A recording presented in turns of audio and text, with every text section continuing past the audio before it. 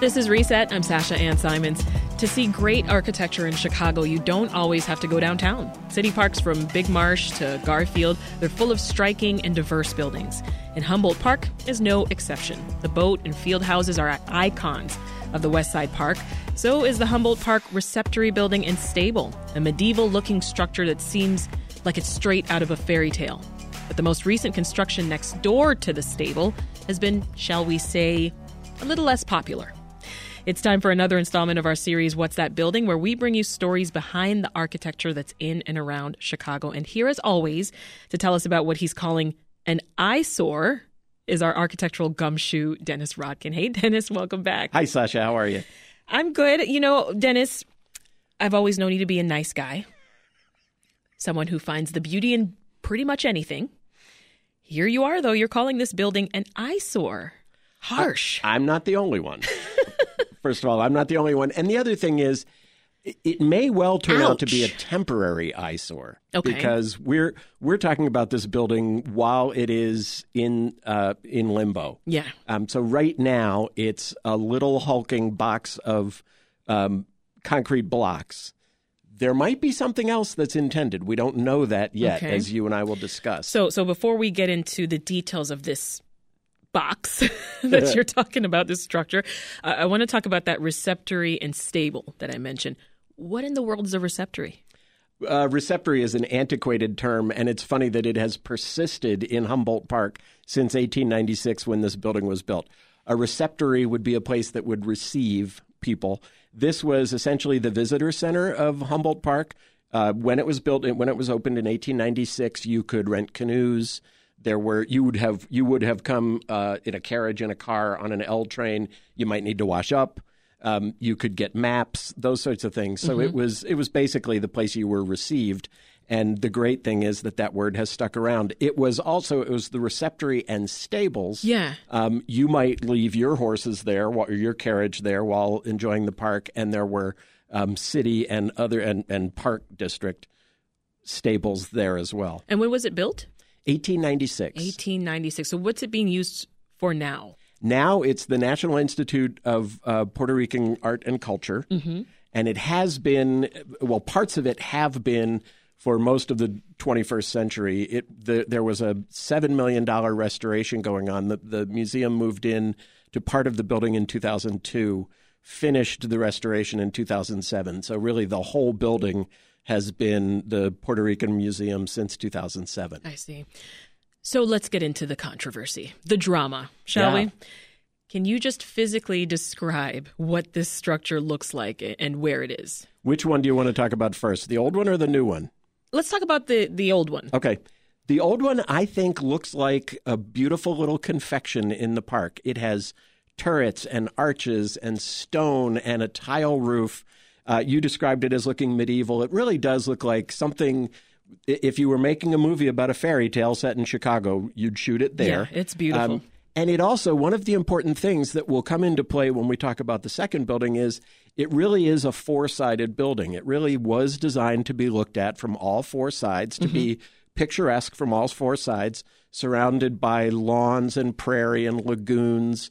When our parks were being designed as these wonderful sort of complements to or alternatives to city living, this was supposed to be a real place apart, and the building itself was sort of a focal point, again, visible from all four sides. And you've got actually some great photos of the frontal view and the side view on WBEZ.org in your piece that's up online right now. But let's transition to that new structure.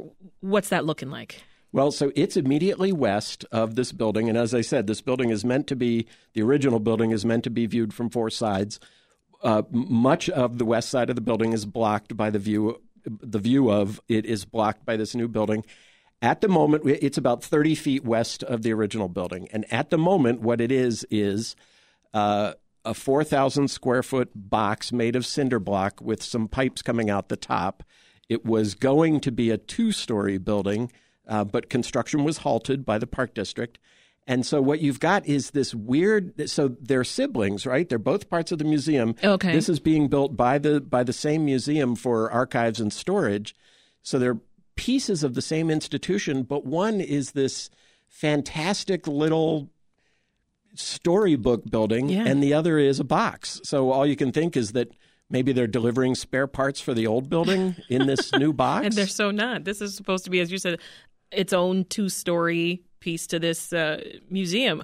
So it's a half-finished building. Why didn't they finish? Well, there were applications made by the museum to build a building, applications to the state and the city, and they were approved for a 1,500 square foot building. Over time, the neighbors figured out by stepping it off that it's actually 4,000 square feet. And with a second floor, which is not a full second floor, it would be about 6,800 square feet.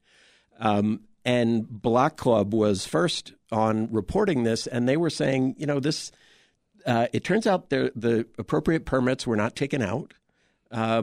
It's just sort of being built at will without the oversight of the state and city agencies that would be involved, both because you're building in a city park, and you are the Puerto Rican Museum is a rental tenant of the original building, and it's a historic place.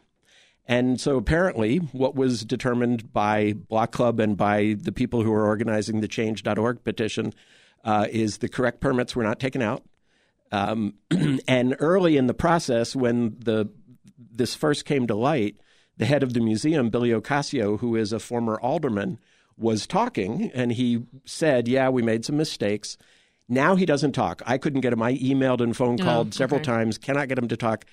And like I said, we're in this sort of limbo position. The Park District as well is issuing these sort of opaque statements saying, yes, we're working with them to fix it. Well, has this sort of thing happened before where someone tries to build something bigger than what's actually permitted?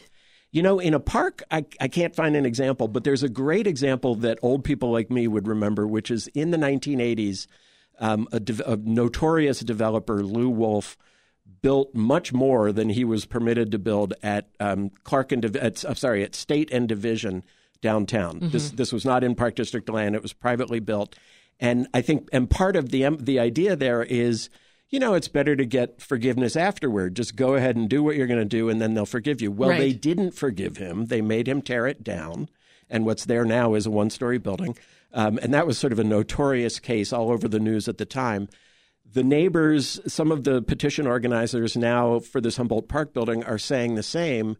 Can you have them just remove what they've built so far? And nobody has said, yes, we can or no, we can't. But that's sort of one of the questions. Meanwhile, it's causing upset, among visitors and residents. Oh, I think so. One of the things is if you're on the east side, all you see is that beautiful little wedding cake of a building. Go around to the south and you see the two right next to each other, and you can't help but think, wow, look at this. On the right, I've got turrets and spires, and it just looks so wonderful. And then as your eye moves to the left, you kind of go, huh? What? Well, isn't beauty kind of a necessity when it comes to architecture, right? Because it's a building. You can't avoid it. You're stuck with it. You got to look at it. One of the questions is, are we stuck with it? Again, the petition is asking to have it removed, and we don't know whether that will happen. Is beauty a requirement? That's a hard thing to say. So this is supposed to be an archives building. So it's most likely, it now doesn't have windows, and it's likely to be completed without any windows. Yeah. And that's windows and things like that can really make more of a postcard look to a building. Right. And so what we don't know, again, is what exactly is planned. Right now, it's just cinder block. Were they going to cover it with murals? It's about Puerto Rican arts. Question. Were they going to do an exterior that somehow resembles the old building? We don't know. Yeah, because that's my question. Is there any chance that when it's finished, that it will actually look nice? Maybe. You shrug your shoulders. One of the problems, you got to look really, really nice to be next to the building you're next to. Well, that's true. Or really, really invisible. There might have been an argument for sort of a submerged archives building with a raised lawn or something like that. But right now, it's all just sort of there, half finished. It's almost more of an eyesore than it would be if it were finished, because it's kind of like when your neighbor leaves a partly repaired car in the driveway. Right. Like, when is this going to get fixed? So true. Well, always interesting, Dennis. Anything else that you've got coming down the pike? We haven't talked yet about next week's the next buildings for January. Yeah. Well, we'll look forward to it. Dennis Rodkin is a reporter for Crain's Chicago Business. Thank you so much. Thanks, Sasha.